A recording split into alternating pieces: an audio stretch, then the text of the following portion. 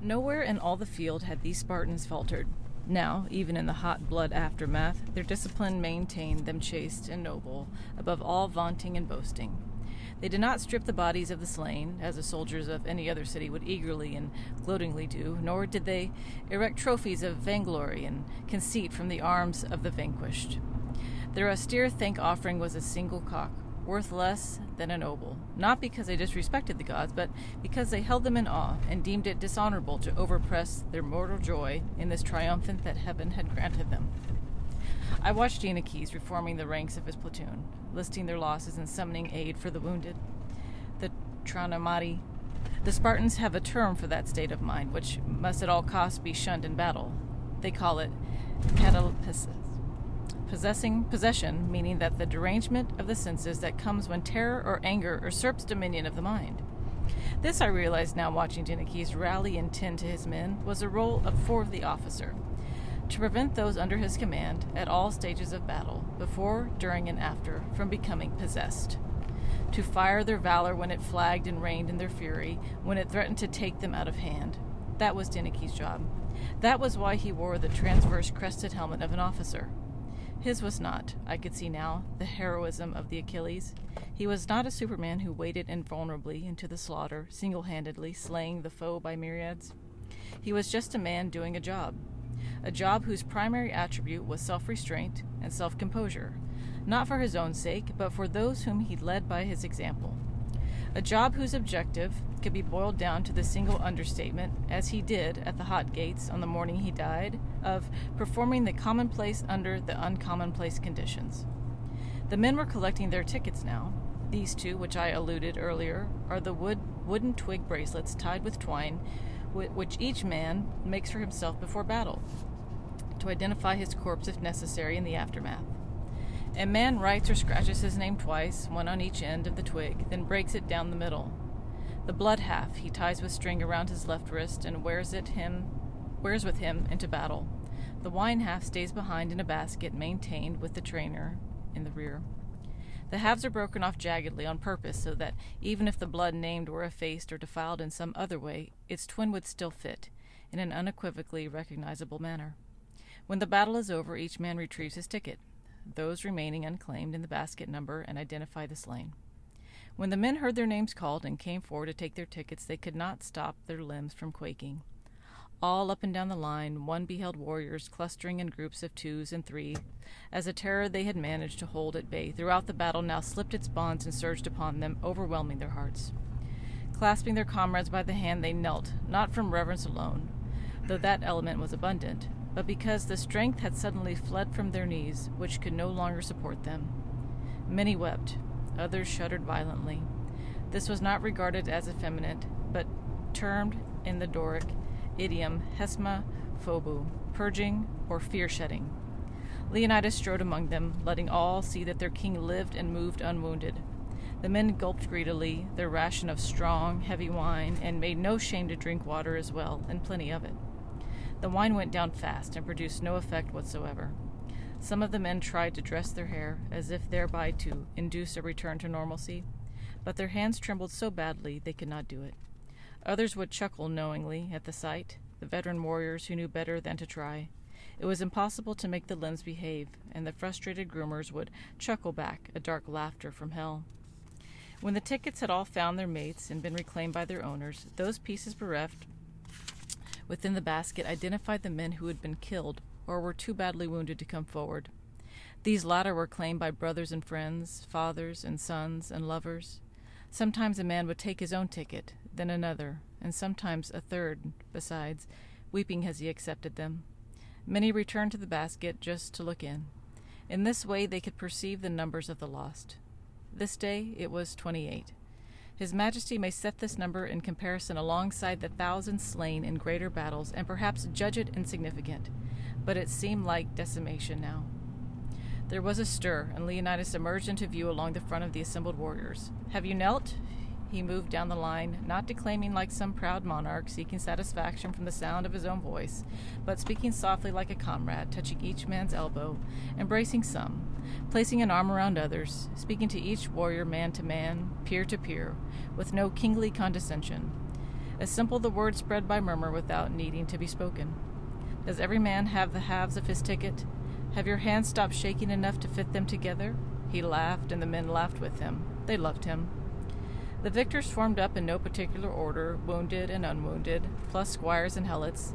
They cleared a space for the king, those in front kneeling to allow their comrades behind to see and hear, while Leonidas himself strode informally up and down the line, presenting himself so that his voice would carry and his face could be seen by all.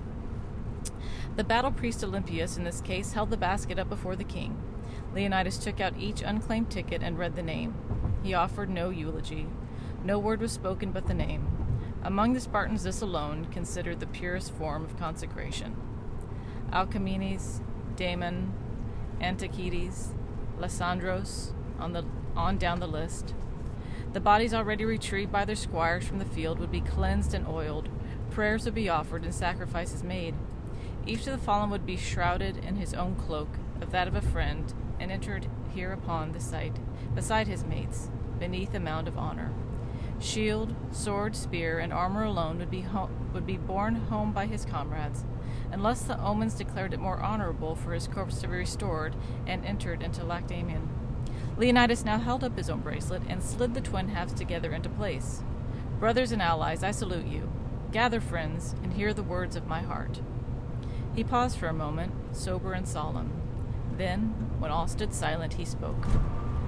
When a man seats before his eyes the bronze face of his helmet and steps off from the line of departure, he divides himself as he divides his ticket into two parts. One part he leaves behind, that part which takes delight in his children, which lifts his voice in the chorus, which clasps his wife to him in the sweet darkness of their bed. That half of him, the best part of him, a man sets aside and leaves behind. He banishes from his heart all feelings of tenderness and mercy, all compassion and kindness, all thought or concept of the enemy as a man, a human being like himself. He marches into battle bearing only the second portion of himself, the baser measure, that half which knows slaughter and butchery and turns the blind eye to quarter. He could not fight at all if he did not do this. The men listened, silent and solemn. Leonidas at that time was 55 years old. He had fought in more than 20 battles since he was 20. Wounds as ancient as 30 years stood forth, lurid upon his shoulders and calves, on his neck, and across his steel-colored beard. Then this man returns, alive, out of the slaughter. He hears his name called and comes forward to take his ticket. He reclaims that part of himself which he had earlier set aside. This is a holy moment, a sacramental moment, a moment in which a man feels the gods as close as his own breath. What unknowable mercy has spared us this day? What clemency of the divine has turned the enemy's spear one handbreadth from our throat and driven it fatally into the breast of the beloved comrade at our side? Why are we still here above the earth? We who are no better, no braver, whom reverenced heaven no more than these our brothers, whom the gods have dispatched to hell? When a man joins the two pieces of his ticket and sees them weld in union together, he feels that part of him, the part that knows love and mercy and compassion come flooding back over him. This is what unstrings his knees. What else can a man feel at that moment than the most grave and profound thanksgiving to the gods who, for reasons unknowable, have spared his life this day? Tomorrow their whim may alter, next week, next year, but this day the sun still shines upon him. He feels its warmth upon his shoulders. He beholds him, the faces of his comrades, whom he loves, and he rejoices in their deliverance and his own. Happy Memorial Day, Dirty Cones. Oh, yeah. So, Shanda was reading from Gates of Fire by Stephen Pressfield. We are doing a book club tomorrow. Dirty Cone Book Club? Yeah, Dirty Cone Book Club. So, if you email us at dirtyscriverscones@gmail.com, Yeah. you too can join in on our conversation. Yeah. And since you have until tomorrow, and we're only covering the first 30 pages, this is page 128 through 132, and it being Memorial Day, and what you just read was pretty much like a Memorial Day happening. And then we watched the Pacific all day. Yeah. So it's been It's heavy. heavy day. Yeah. It's Good heavy. day. Yeah, yeah. Because we're live, you know, We're like just- he said, you know, any Right. day that the sun shines on you or you're above the ground is a good day. It's a good day. And I kind of think, you know, it's kind of like Valentine's Day. You know, like, why do you need a day Right. to be nice to someone that you love, kind of thing? Well, Memorial Day, you can remember everybody every day. Yeah. And at different parts of the day, I go through different people, or maybe somebody reminds me of somebody, and then, you know, I remember them, and Mhm. you know, and I always try to tell stories about the guys anyway. So I think that for me, every day is Memorial Day, Yeah. and you know, so if you remember them and learn, not necessarily from their passing, but learn from them. Remember, you know, oh, I learned this from, you know, this guy or that. Yeah, it's important to remember. We forget so quickly. Our world moves so fast, and we forget. We forget to remember. It does. Well, I mean, in this new day and age where we can't even have funerals, Right. and you have drive-by weddings and drive-by birthdays, Yeah, you know, it makes us even further apart. Yeah. I think. we're losing our connections. Yeah, which is a very dangerous thing It's a because slippery slope. what no man is an island. No man is in it. You know, we all need each other. I mean, granted, we're not talking about like marriage or sex or what, but people. Right. You know, communication. I mean, that's. I think that's partway what happened to. God dang it, the Unabomber. You know, you spend too much time in a cabin in Montana by yourself Yeah, yeah. with nobody to say, "Hey, does this sound like a good idea?" Right, or right. The only way we experience life is through others, and we need each other in order to experience life, or else we're just alone, and that's not experiencing yourself with Like- someone else. And that's not to say that you shouldn't be alone Oh and no, it's sometimes or important do to have stuff, alone time. Yeah, yeah. but Relationships, family, and whether by blood or not blood, and it's a quality, not quantity it's a thing. quality, not quantity. Like if your parents are dirtbags, forget them. Right. If your uncle, cousins, brothers, sisters are dirtbags, forget them. Yeah. You can find new family, Yeah. or you can make some new family. Yeah. Blood is not necessarily thicker than water. No. And I mean, because like people get married, Right. and that person's Not related to not that related person. to you, but No. you know, but somehow now you are. Right. So,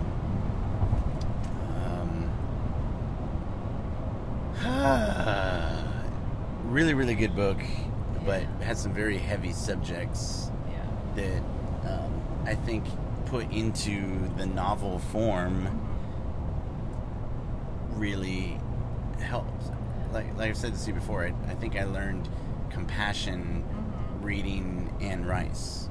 You know, because you're like, this poor vampire. Like, his life's horrible, and he can't kill himself, Yeah. and he can't Ugh. die.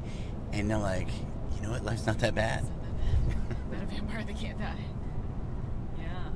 Well, and it's written in a way that you can feel these stories. Yes. You know, it's not written so far away that you can't. We must harass people.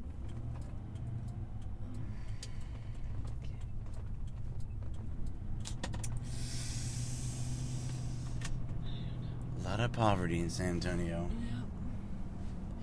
Yeah. I saw a homeless family like hanging out underneath the awning at AT&T last night. Did you? Big storm came through last night Mm-hmm. in San Antonio, and you know, I mean, Yeah. you know, I'd bring everybody home if I could, Mm-hmm. and I used to. But one, it's not safe, Yeah. and two, you can't bring everybody home. Can't bring everybody home. No. So, No, we can't. but Sir Gates of Fire.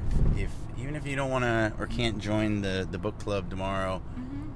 do yourself a favor, pick up the book. Get it on Audible. Get it on Audible. Chill while you're driving or working or rucking or treading or whatever. Use your time wisely.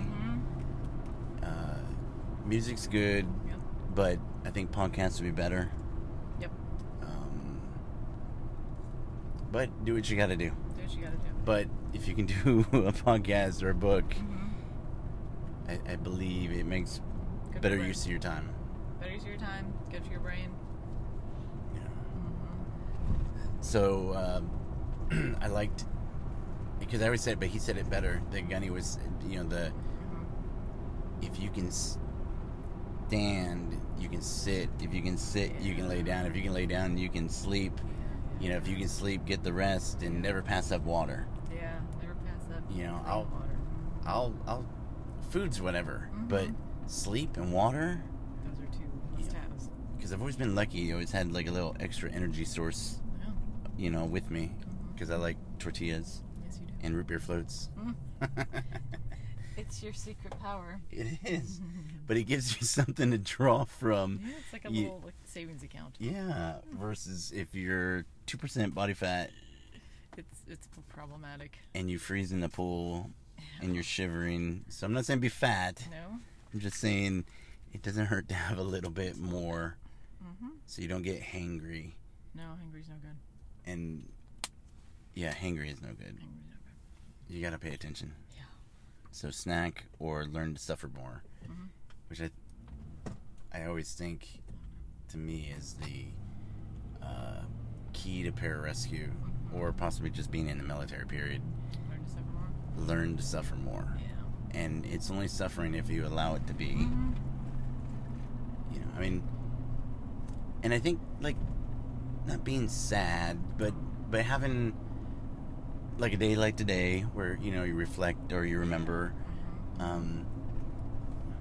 that's good for growth and understanding who you are and where you're going. Exactly. It's the way we grow. And suffering is no fun, and we're not talking about misery, but we do learn from our suffering. Right. If we allow ourselves to. We'll see, and like I think of say we're doing some heinous workout. Yeah. It could be suffering if you're thinking about, oh man, this is horrible. How many more of these do we have to do? That's like suffering and misery. Yeah. Versus, being quiet and reflective, in front of a grave or just the thought of the person. To me, I think that it's not misery or suffering because you loved those people, and so you're remembering them. So it's a happy, sad. Yeah. It's a whole Irish thing. Yeah. Sad and happy, happy and sad. You listen to... They just go hand in hand. Yeah. They do. Well, that's true, though, because everything exists all at the same time. All of our happiness, all of our sadness, it's all together all the time. We think that it's one or the other. It's all together. And I remember Henry V, after the Battle of Agincourt, and he was like, thanking God's grace and not by our strength. Which is the same thing that Leonidas was saying. Why are we still here? What do we do? Who even knows? There's no answer. So live with the purpose. Make your purpose. Do your purpose. Because your purpose, you could be done tomorrow. Ticket could come up. Yep. Yeah. So, be the best that you can be. Help as many people as you can, and try not to hurt, harm, or dampen anyone else's be aware. joy. Be aware of what you're doing. How it affects others around you. Yeah, a lot of ripples. A lot of ripples, big ones. Ripples make waves, and some waves are fun, and some waves and people in the wake of your misery that you've caused. Yeah, no. So think about your actions, what they do and how they affect people. Yeah. And be grateful for what you got. Because, you're alive. Yeah. I don't know if I go so far as like some people are like, this is the best time to be alive. I think 3 months ago might have been the best time to be February, alive. March. And then this crap hit. Yeah. And now, Here we are. here we are. Yeah. Wearing masks, walking down the road, avoiding everybody. Oh, we understand. Yep. So, think positive. Yeah. Read Gates of Fire. Please. Hope you guys are all having a wonderful Memorial Day. Hope you're with family or friends or somebody that you mildly enjoy. Yeah. If you are free tomorrow, please come join us Please do. at 6. Mm-hmm. So please send the email by like 5. Yeah, let us know. We'll hop on about 5:50. Yeah. A little bit before. And then Probably start at... and even if you never read the book, Yeah, that's okay. You can listen. you can listen. You're like, I heard about this book. I have no idea what it's about, but it sounded interesting. Mm-hmm. And it sounded like a fun thing to do with a bunch of people making new friends. There you go. And that's what life is all about. Cones meeting cones. And just remember, a stranger is just somebody you haven't made friends with yet. That's exactly right. So thank you for listening. Thank you. Thank you to Shanda for reading. Well, you're welcome. And we'll chat with you later. Hoo-yah.